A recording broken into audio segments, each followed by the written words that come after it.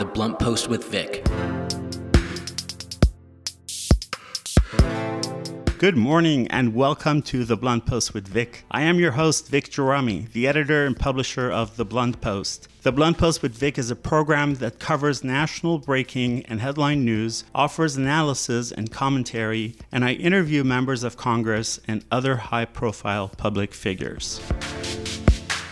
After the headlines, I interviewed Jane Wishon, chair of the Westside Democratic Headquarters and the political vice president of the Stonewall Democratic Club. Jane and I are going to discuss the election results, the good, the bad, the undecided, unknown, so stay tuned.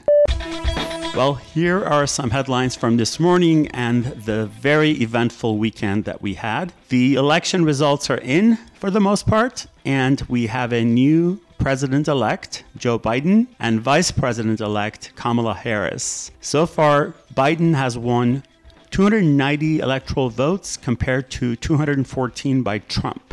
75,309,915 Americans voted for Biden, while 71,048,443 voted for Trump. President-elect Biden's first speech to the nation called for national unity. Folks, the people of this nation have spoken. They've delivered us a clear victory, a convincing victory, a victory for we the people. We've won with the most votes ever cast on a presidential ticket in the history of the nation, 74 million.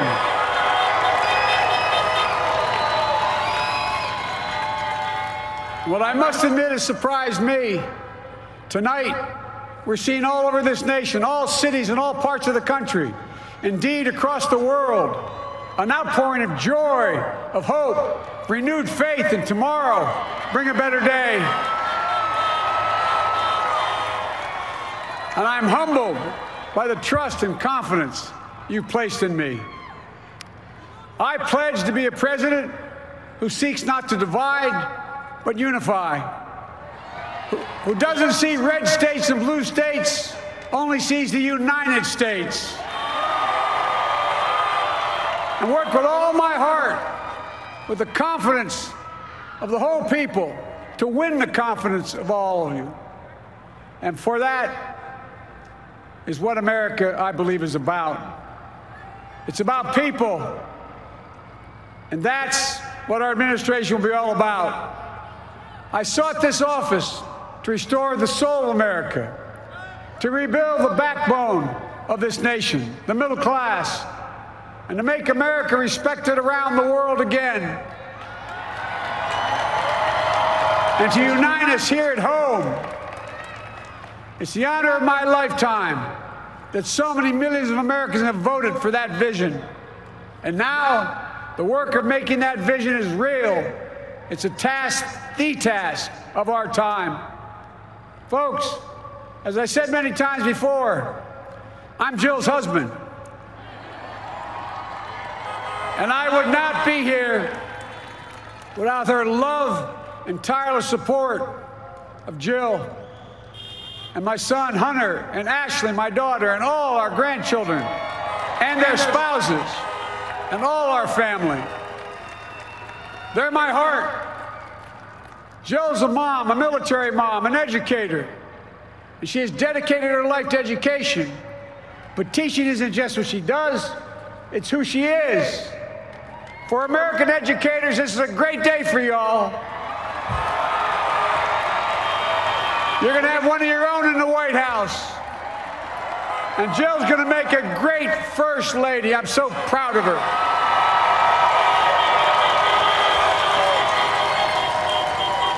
And I'll have the honor of serving with the fantastic vice president who you just heard from, Kamala Harris,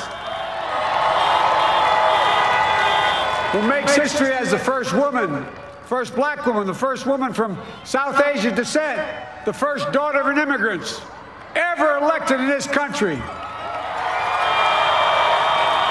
Don't tell me it's not possible in the United States. It's long overdue. And we're reminded tonight of those who fought so hard for so many years to make this happen. But once again, America's bent the arc of the moral universe more toward justice.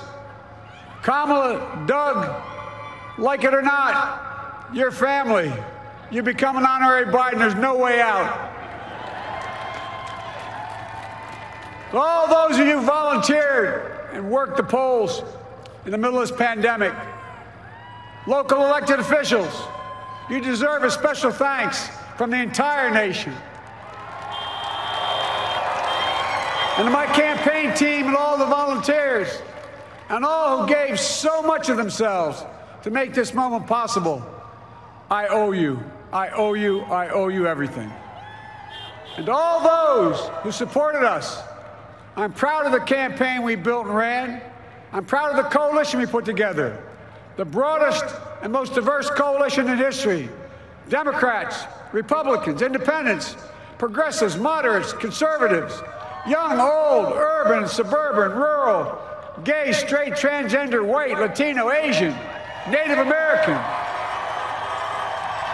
I mean it, especially those moments, and especially those moments when this campaign was at its lowest ebb. The African American community stood up again for me. You've always had my back, and I'll have yours.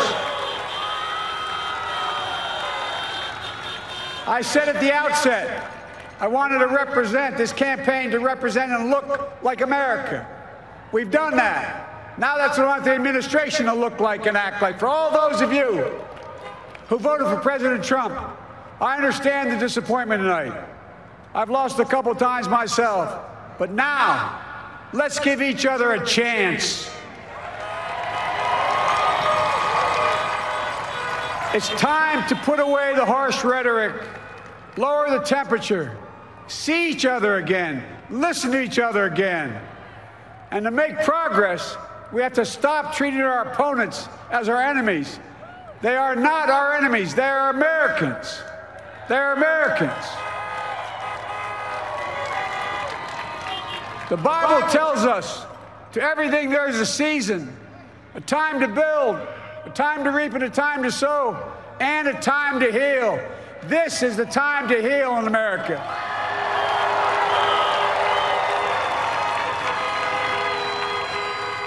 Now this campaign is over. What is the will of the people? What is our mandate? I believe it's this. Americans have called upon us to marshal the forces of decency, the forces of fairness, to marshal the forces of science and the forces of hope in the great battles of our time.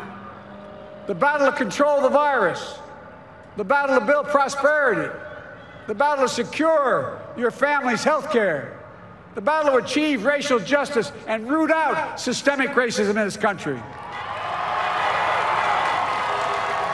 And the battle to save our planet by getting climate under control.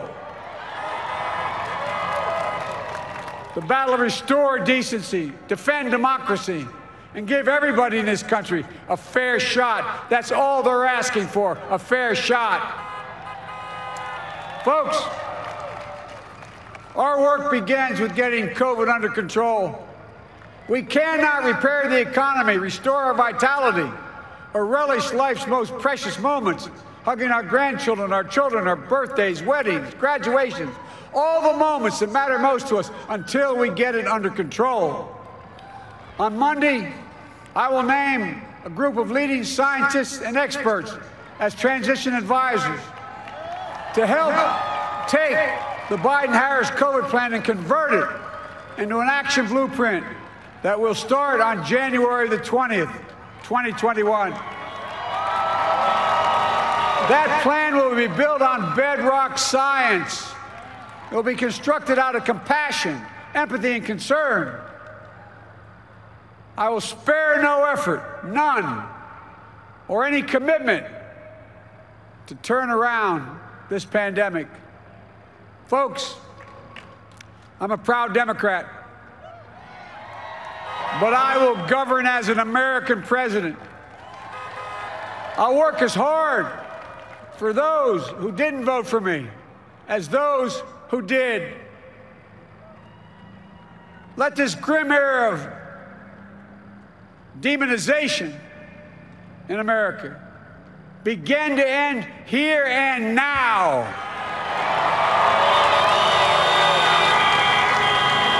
The refusal of Democrats and Republicans to cooperate with one another, it's not some mysterious force beyond our control. It's a decision, a choice we make. And if we can decide not to cooperate, then we can decide to cooperate. And I believe that this is part of the mandate given to us from the American people. They want us to cooperate in their interest. And that's the choice I'll make. And I'll call on Congress, Democrats and Republicans alike, to make that choice with me. The American story is about slow yet steadily widening the opportunities in America. And make no mistake, too many dreams have been deferred for too long. We must make the promise of the country real for everybody, no matter their race, their ethnicity, their faith, their identity, or their disability. Folks, America has always been shaped by inflection points, by moments in time where we've made hard decisions about who we are and what we want to be. Lincoln in 1860, coming to save the Union. FDR in 1932, promising a beleaguered country a new deal. JFK in 1960, pledging a new frontier. And 12 years ago, when Barack Obama made history, he told us, yes, we can. Well, folks, we stand at an inflection point. We have an opportunity to defeat despair, to build a nation of prosperity and purpose. We can do it. I know we can. I've long talked about the battle for the soul of America. We must restore the soul of America. Our nation is shaped by the constant battle between our better angels and our darkest impulses. And what presidents say in this battle matters. It's time for our better angels to prevail. Tonight, the whole world is watching America. And I believe at our best, America is a beacon for the globe. We will lead not only by the example of our power, but by the power of our example.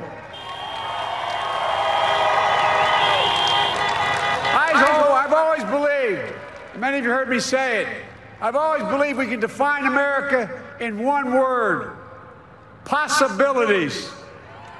That in America, everyone should be given an opportunity to go as far as their dreams and God-given ability will take them. You see, I believe in the possibilities of this country.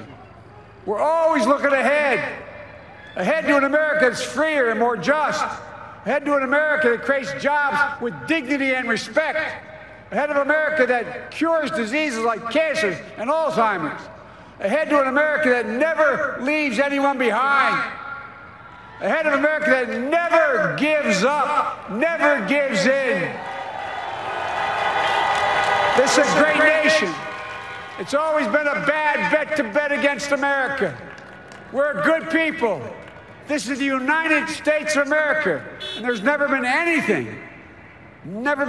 we've been not able to do when we've done it together. Folks, in the last days of the campaign, I began thinking about a hymn that means a lot to me and my family, particularly my deceased son, Bo. It captures the faith that sustains me and which I believe sustains America. And I hope it can provide some comfort and solace to 230,000 Americans who've lost a loved one to this terrible virus this year. My heart goes out to each and every one of you. Hopefully this hymn gives you solace as well. And it goes like this: and he will raise you up on eagle's wings, bear you on the breath of dawn, and make you to shine like the sun, and hold you in the palm of his hand. And now together, On eagle's wings, we embark on the work that God and history have called upon us to do. With full hearts and steady hands, with faith in America and in each other, with love of country, a thirst for justice, let us be the nation that we know we can be. A nation united, a nation strengthened, a nation healed. The United States of America, ladies and gentlemen, there's never been anything we've tried we've not been able to do. So remember, as our grandpapa used to say when I walked out of his home when I was a kid up in Scranton, he said, "Joey, keep the faith." And our grandmother, when she was alive, she yelled, "No, Joey, spread it. Spread the faith. God love you all. May God bless America, and may God protect our troops." Thank you, thank you, thank you.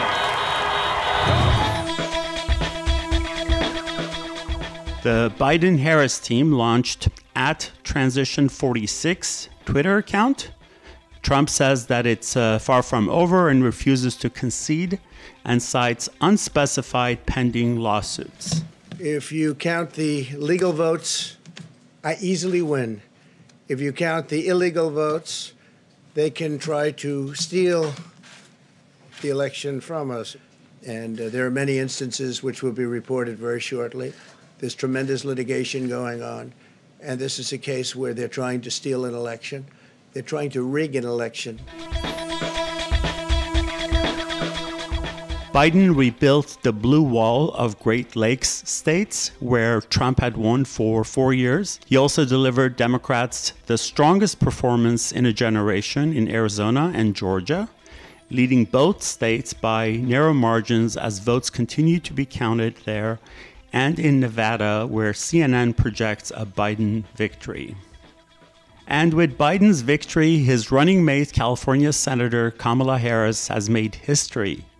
100 years after the United States constitutional guarantee of women's right to vote, she becomes America's first woman, first Black, and first South Asian vice president-elect. Now for the House of Representatives, the Washington Post has called 416 of the 435 House seats, with Democrats having won 216 seats so far, compared to 200 by Republicans. 19 seats are yet undetermined. The majority that Democrats won back in 2018 is safe, but the party lost seats as Republicans defeated several incumbents in conservative-leaning districts in South Carolina, Iowa, and New Mexico. Longtime Republicans also held on in Missouri, Michigan, and Ohio. The results likely will mean that House Speaker Nancy Pelosi has the smallest majority in 18 years. Both parties have 48 Senate seats so far, with the fate of 4 seats yet undecided. Republicans are clinging to a narrow majority after holding seats in Maine, Iowa, South Carolina, and Kansas, while claiming a Democratic-held seat in Alabama. Democrats defeated a Republican incumbent in Colorado, held the seat in Michigan, and were projected to pick up a GOP-held seat in Arizona. Races in North Carolina, Alaska, and one in Georgia seat remained uncalled. Both Georgia seats appear headed toward a January 5th runoff. Last week, White House Chief of Staff Mark Meadows tested positive for COVID-19. On Saturday, there were 126,742 new coronavirus cases, according to Johns Hopkins University. The record marked the 4th day last week that new cases totaled more than 100,000, and the 3rd day in a row that new cases topped more than 120,000, according to a CNN analysis. In 27 states, there have been more coronavirus cases announced in the past week than in any other 7-day stretch since the pandemic began. Azerbaijan and Turkey's genocidal war and ethnic cleansing of Armenians of Artsakh, also known as Nagorno-Karabakh, continues. In several confirmed videos released, the footage shows Azerbaijani armed forces use white phosphorus munitions in Artsakh, prohibited by the Geneva Conventions, to set fires to villages and forests. Meanwhile, Turkey continues to recruit ISIS and Syrian mercenaries to fight for Azerbaijan. Several captured Syrian mercenaries were interviewed and admitted that Turkey promised them $2,000 a month to fight for Azerbaijan, plus $100 for beheading of every Armenian. Azerbaijan has ignored calls for a ceasefire from various countries and organizations. Let's get blunt. Let's get blunt.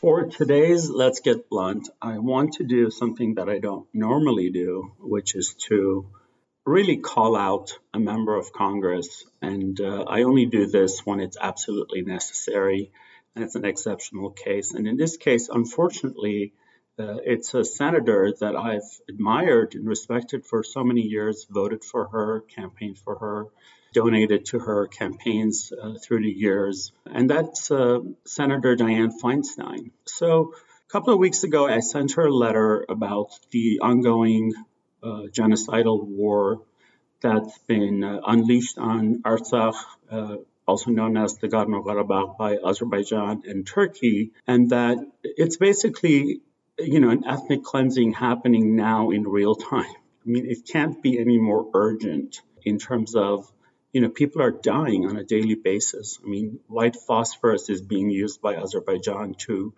burn down entire forests and villages, and people are dying, or their skin has such horrendous marks. I've seen so many photos that are just too graphic to even describe. So I sent this letter to Senator Feinstein, who's very well versed in, everything that's happening. I mean, she's a senator from California. She's always had a huge Armenian constituency. And also as a gay man, I've also admired her, being a former mayor of San Francisco and having a pretty good record for LGBTQ rights. So I send this letter to her asking her to do something, to say something, as so many of her bipartisan colleagues in Congress, members of the House and Senate, have done, such as Congressman Adam Schiff and Brad Sherman, Congresswoman Jackie Speer, Grace Napolitano, Frank Pallone, and such. And so I'm going to go over the letter that I received back. It's a sort of a boilerplate auto reply blast, but it's so tone deaf and it's kind of insulting. It is insulting, I should say. So her first sentence is, "Thank you for contacting me to express your views about Armenia and the recent violence in the Nagorno-Karabakh Artsakh region. I appreciate the time you took to write, and I welcome the opportunity to respond." Well, the problem with this first paragraph is that characterizing it as the recent violence, she fails to actually mention that it's a war that was pre-planned by Azerbaijan and Turkey that was waged against Artsakh and Armenia. It's not some quote-unquote violence where it's a 50-50 both sides issue. That's one of the problems with this narrative of the two sides. It's sort of not really pointing out who is the aggressor here. Then her second paragraph says, "Like you, I'm horrified by the terrible violence committed against the Armenian people throughout history, from mass exterminations during the Armenian genocide at the beginning of the 20th century to the violent pogroms against Armenians just as a few decades ago. I share your desire to ensure that these dark chapters of history are never forgotten or repeated." Well, that's really nice, but it's kind of rhetoric. It's sound bites. It doesn't really say anything. What are you actually doing to see that it doesn't get repeated again? Because it's getting repeated right now, and that's the point. The point is I'm writing you a letter telling you that it's being repeated right now, and what are you doing about it? You're giving me a little history lesson? I already know that. And of course, she doesn't mention that the pogroms that were committed against Armenians were ordered by Azerbaijan. Her third paragraph says, "I'm deeply troubled by the recent increase in tensions and violence in the region." Well, again, she's making a generic statement, not really mentioning that there wouldn't be any violence or tensions had it not been to an attack by Azerbaijan and Turkey on Artsakh. It's just absurd. Why not say what the truth is? I also condemn attacks at Armenian churches and schools in California and support a swift law enforcement response to hold these responsible accountable. I strongly support efforts by the United States and other nations to bring Armenia and Azerbaijan together for peaceful negotiations and to ensure compliance with international agreements. Well, I don't know if she has done her homework or her staff has, but 3 ceasefires were brokered, 2 by Russia and 1 by the US, and Azerbaijan broke all 3 of them. There was an additional 4th agreement not to target civilians that Azerbaijan also broke. And Azerbaijan on a daily basis shells Armenians of Artsakh with cluster bombs, which are illegal. So her statement is either tone deaf or it just means nothing. It's very sad. Then she goes on to say, please know that I'm closely monitoring developments in the region and I will keep your thoughts in mind should any relevant legislation come before me in the Senate for consideration. Wow, this is the part where I said, okay, I've got to really talk about this. She claims that she's closely monitoring the developments. Clearly from her letter, she's not, because she would have known that Azerbaijan and Turkey are not interested in peace or ceasefires or any agreements or negotiations. That's been done. And she also would have known that history is repeating itself and it's happening right now. And if she wanted to do something, that she would have. Then she goes on to say that she will keep her thoughts in mind should any relevant legislation come before me in the Senate for consideration. So let me get this straight. People are dying now. They're being beheaded.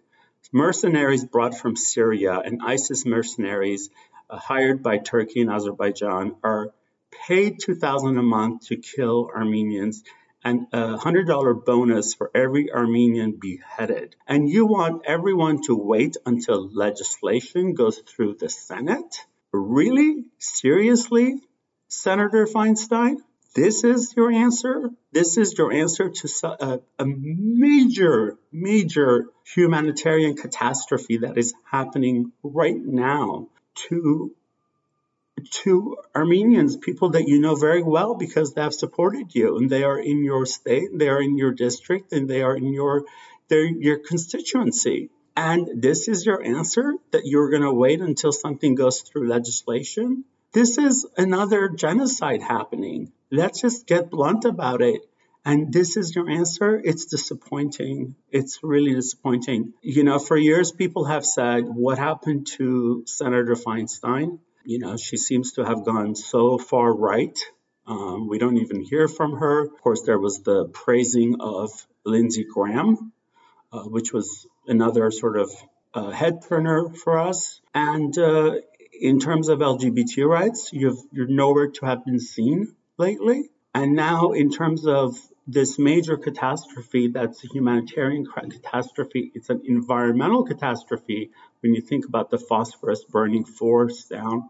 And your answer is that you're going to wait for legislation, which would have to go through the House first, then to you, after God knows how many thousands of people that have already, 5,000 plus have died already. Who knows how many more will die until something goes through legislation and comes to your desk. I'm really, really sorry that this is the best you could do. This is the best answer to my letter. I'm kind of speechless. There we have it. Let's get blunt means we have to be blunt with everyone, not just the right, but also the left, and even call out people that we once respected. Let's get blunt.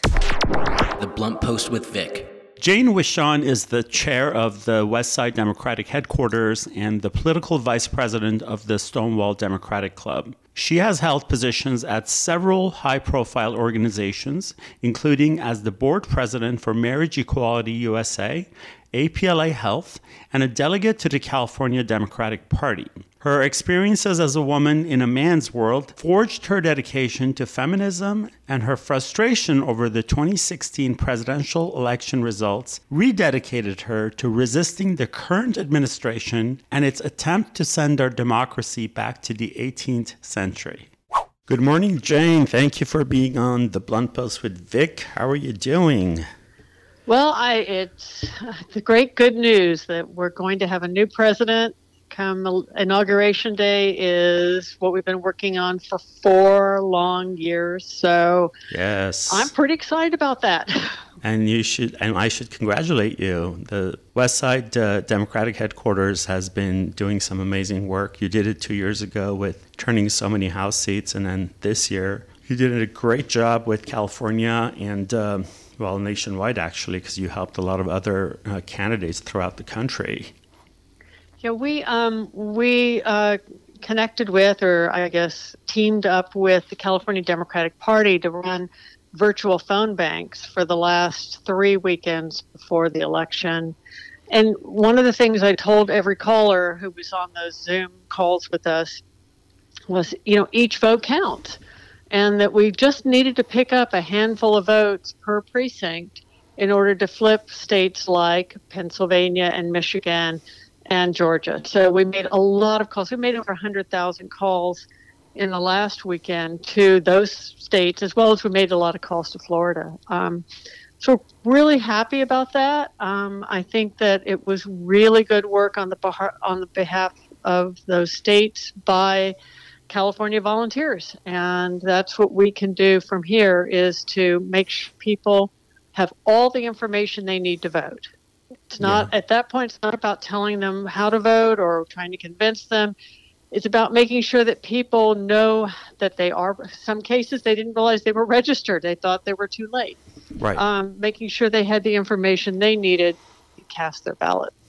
Yeah, so Trump is obviously going to be contesting, and he's going to be doing whatever he can to do his usual Trumpian tactics. But we essentially have a new president starting January 21st. We have a president-elect. We have a vice president-elect who has broken some glass ceilings. That's fantastic for the country. And let's just talk about California, because so many of the representatives that are up for re-election, thanks to you and the Westside Democratic Headquarters, they've all been re-elected. Well, not all of them. Most of them, right. So of the House seats we flipped in 2018, we always say they're renting that seat until they've been reelected a couple of times. Since the election happens every 2 years, as soon as they get into the House, in some ways they have to start running again for the next election. So we do have some of the seats here in California that we flipped in 2018 that we need to be working, and we are working right now on what's called ballot curing, which is where people had vote-by-mail ballots that perhaps they forgot to sign. Some people wrote their birth date instead of the date they signed it, things like that.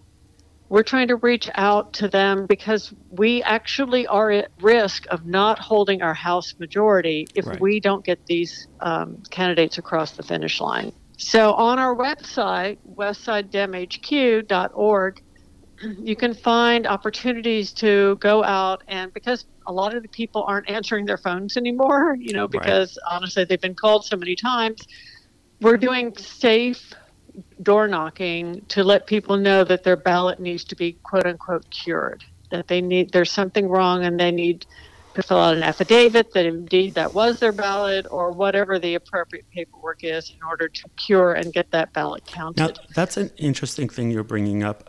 How do you, I don't mean you just personally, but organizations or people outside of that individual know that someone's ballot wasn't either signed or the date was wrong or date of birth was wrong? How is this information compiled, and how is it that others have access to it? Well, the campaigns get access to information in their districts. Okay. And not in all states. In some states, they make it very difficult. South Carolina comes to mind. But here in California, fortunately, we have county clerks and we have the Secretary of State. They want everybody's ballot to be counted. And so because we've elected good people in those roles, they let the campaigns know which ballots are at risk. Of course, we don't know how that person voted, but we do know that ballot is not going to be counted unless it is unless it is cured, unless the paperwork is done. And so like Christy Smith, her campaign has a number of door knocking opportunities out in the various valleys that are part of that district. Right. That's the seat that we flipped for Katie Hill in 2018, that we lost in the special election to a Republican named Mike Garcia in April or May. I think it was May this year. And now we're trying to get it back for Christy. Also, Harley Ruta's district in Orange County, and Gil Cisneros' district it sits across 3 different counties. But we are also doing door knocking for Gil as well, and for Harley.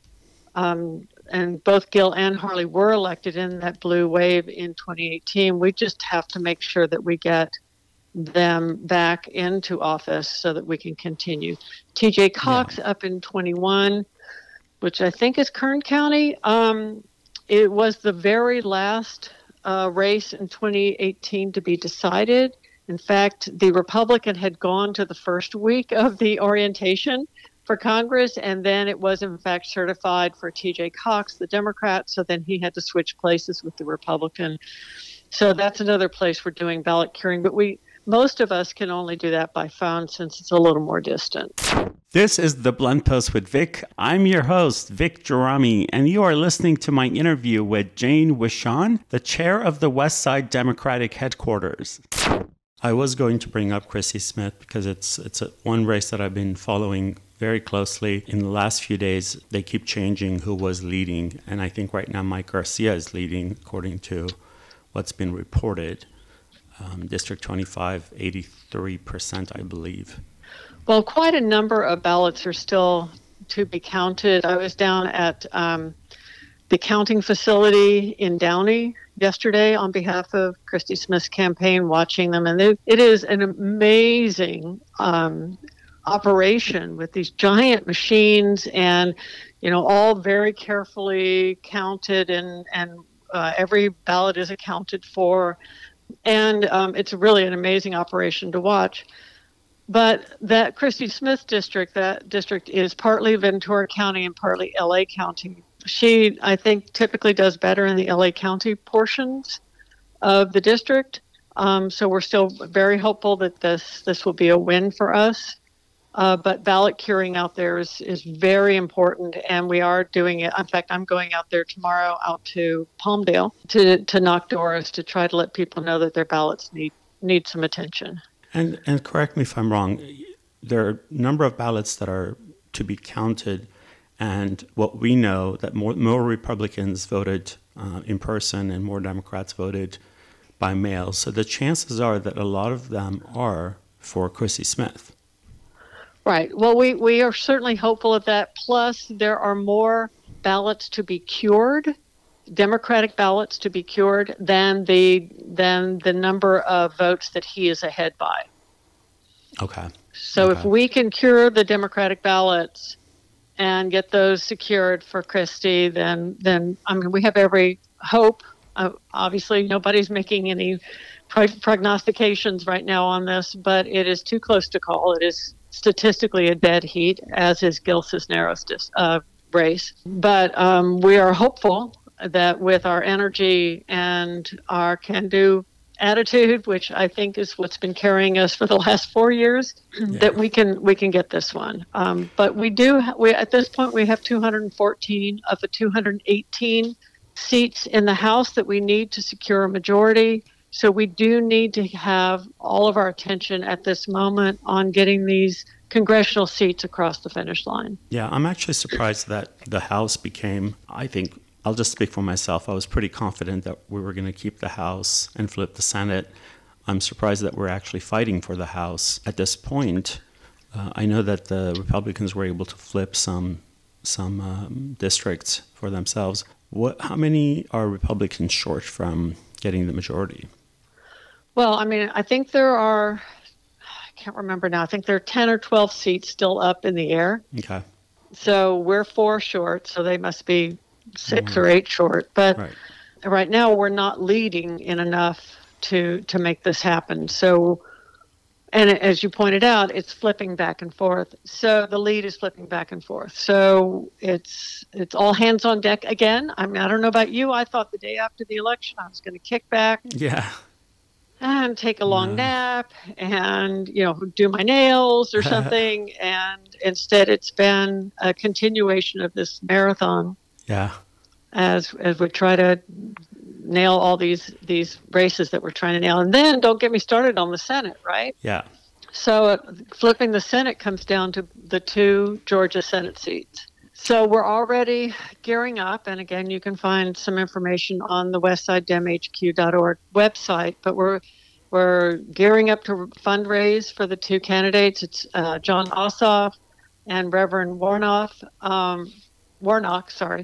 And we've already... That's a runoff, correct? They're both runoffs. Right. And so we are putting together a fundraiser for them. We will be postcarding to Georgia. We won't be phone banking right away because, let's face it, those Georgia voters are really tired of hearing from... But it's a quick turnaround. It's I think it's January 5th that the runoff is. So we're going to be turning our attention once we get these congressional seats all nailed. Then we will be turning our attention to Georgia and supporting Stacey Abrams, who is a goddess. She, her attention to making sure people are registered to vote is fabulous. We will be making phone calls to non-registered voters, young people, and encourage them to register to vote, because clearly their votes can make a huge difference this time. People who say my vote doesn't count, welcome to the new world. Your vote counts. It counts so much. We're seeing that every day as they are counting different states for the presidential race. Oh, yeah. I mean, when you're thinking about winning a state by, say, 20,000 votes, a whole state by 20,000 votes, that's, that every vote counts. This is The Blunt Post with Vic. I'm your host, Vic Gerami, and you are listening to my interview with Jane Wishon, the chair of the Westside Democratic Headquarters. So one thing that I was kind of bummed about was Proposition 21 and Proposition 22. I wanted Prop 21 to pass and for Prop 22 not to pass. Yeah. How do you feel about those? Well, I will confess that I'm still a little surprised at several of the propositions. I haven't really sat down and looked at the numbers yet. I do think that I did not want 22 to pass. I did want 21 to pass. But sometimes the campaign of disinformation, and like the bail bondsman one, the money bail one, I think that's 25. It's like the money that goes in to these campaigns of disinformation, it's just shocking. It is shocking. And when people are receiving daily mailers alleging this or that or whatever, or are watching advertisements on TV that, shows some grandfatherly type person or grandmotherly type person saying this will hurt me if it passes, and some of these propositions are like 20 pages long.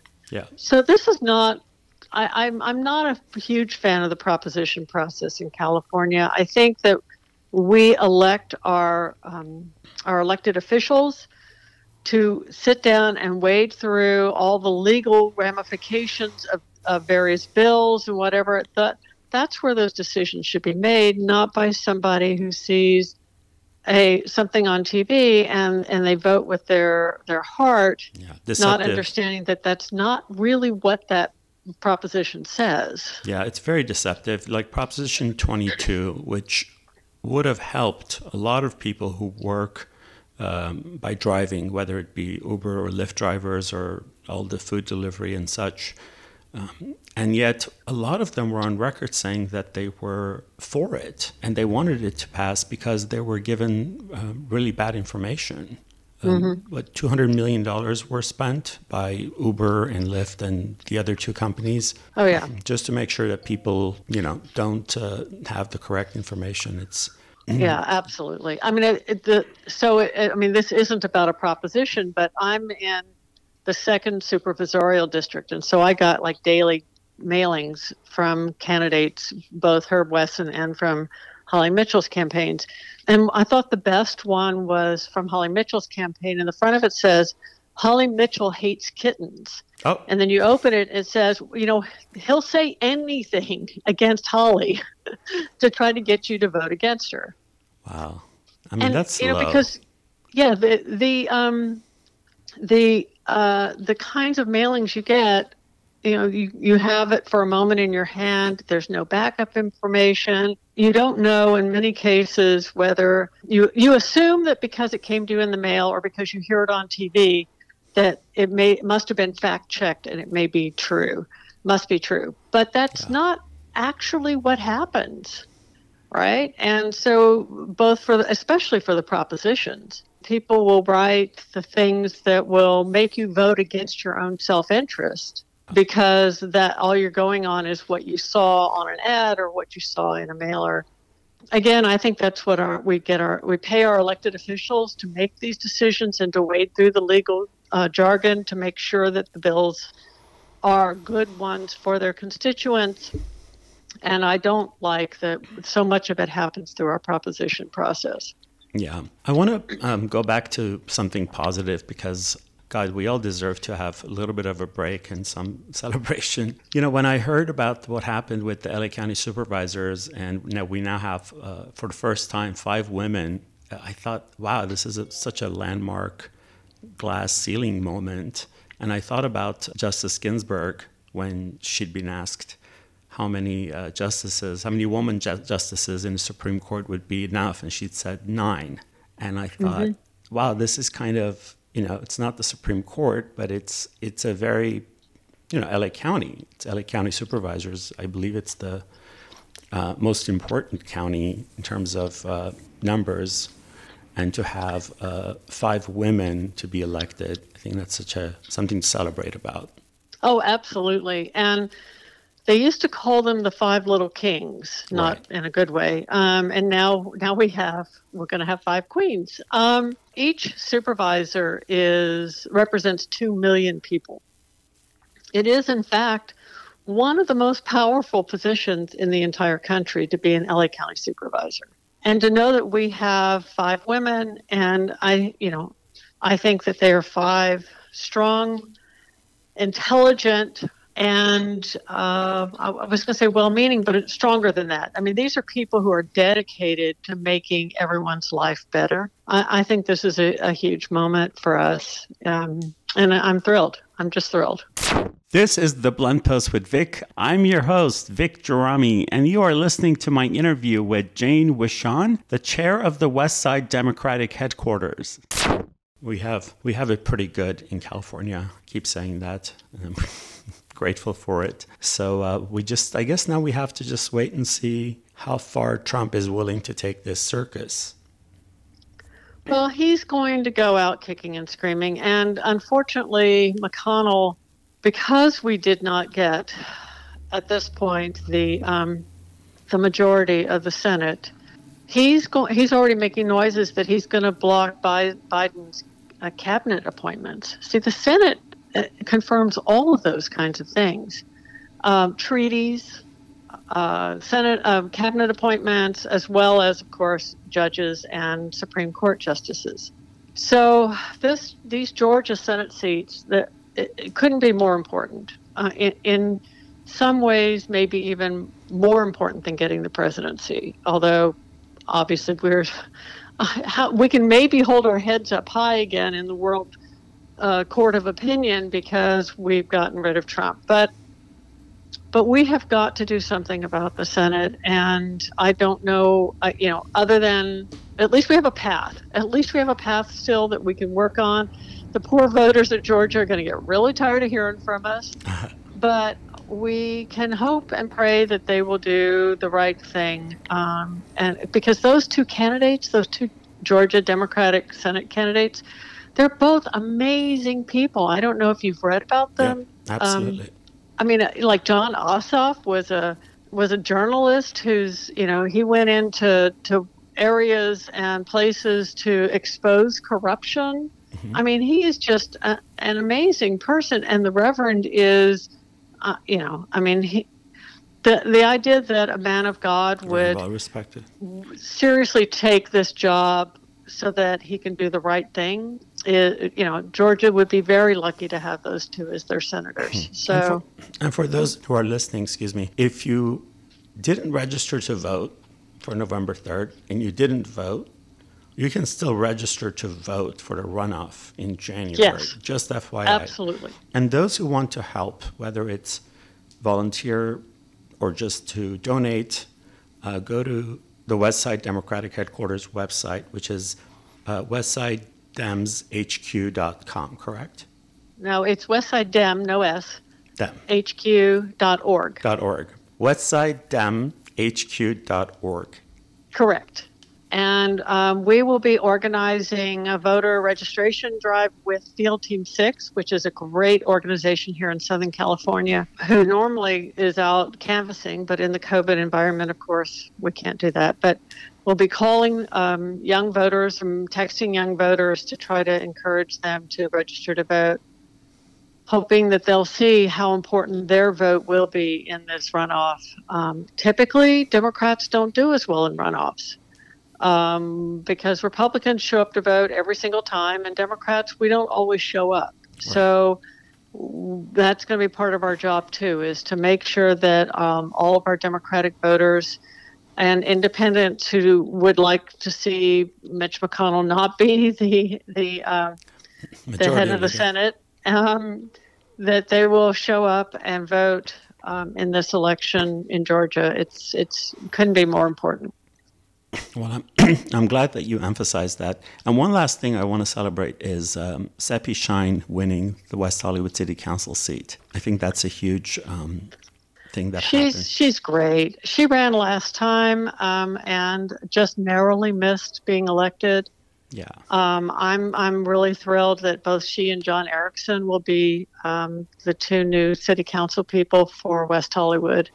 I think they bring new vision and energy, and I'm thrilled that there'll be a lesbian elected to West Hollywood City Council for the first time since the original city council. Yeah, only the second one ever. Yeah. Yeah, so good for Seppi. Well, Jane, thank you so much for all your wisdom and all the information. Anything else you'd like to add that we didn't go over?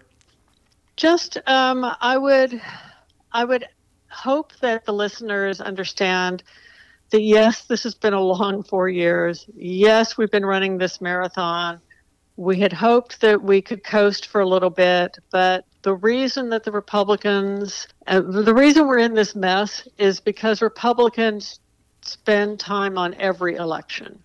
Midterm elections, special elections, every single time that there's something on the ballot, they show up. And I think we as Democrats hopefully have learned our lesson that we need to elect county clerks and state governments that will be fair and equal and make sure that everyone has a chance to vote and that don't gerrymander districts so that everybody has a chance. Everybody has a chance to have a say and have a vote. So well said. Well said, Jane. So just one last time, that's westsidedemhq.org. Yep. If you want to volunteer or donate, they can certainly use that. So yeah, I already have a link up on the website for the two Senate candidates. All the money that is donated through that link on our website will go directly to those campaigns. We're not taking any portion of it. It's not, organized by us. It is their link, and we hope that people will be able, because all of the ceilings on what you're allowed to donate starts again because it's a runoff. So we hope that people will help out those candidates. They're amazing people, And our work isn't done, but wow, we have a huge win with getting Biden and Kamala Harris into the White House and the vice presidency. Huge win. I do think we should all congratulate ourselves and one another on that, because, fascism is difficult to get rid of, and that's what we had with Trump. So the people spoke. And I know he's going to go kicking and screaming, but he will go. And our work continues. But we have some great successes that we can feel good about in our movement towards making sure everybody can vote and that everyone has a say. Thank you. Thank you, Jane, for all that you've done and for keeping us informed. Let's say good luck to all of us in the next few days, weeks, and we'll chat again. Great. Thank you so much. Really appreciate it. And I'm going to go out and do some ballot curing. Nice. All right. Thanks. That was Jane Wishon, the chair of the Westside Democratic Headquarters, whose work is not done even after the elections. She continues to work and to fight for Georgia and other places where work is still needed. So thank you, Jane, for taking the time to be on the show today. Before we go, I want to thank my extremely talented producer, Ricky Herrera. And of course, thank you for joining me for another episode of the Blunt Post with Vic. Please tune in next Monday at 7 a.m. for another episode. For more information, you can visit thebluntpostwithvic.com. You can also follow me on Instagram and Twitter at Vic Gerami. Both Instagram and Twitter, my handle is at Vic Gerami. That's VICGERAMI.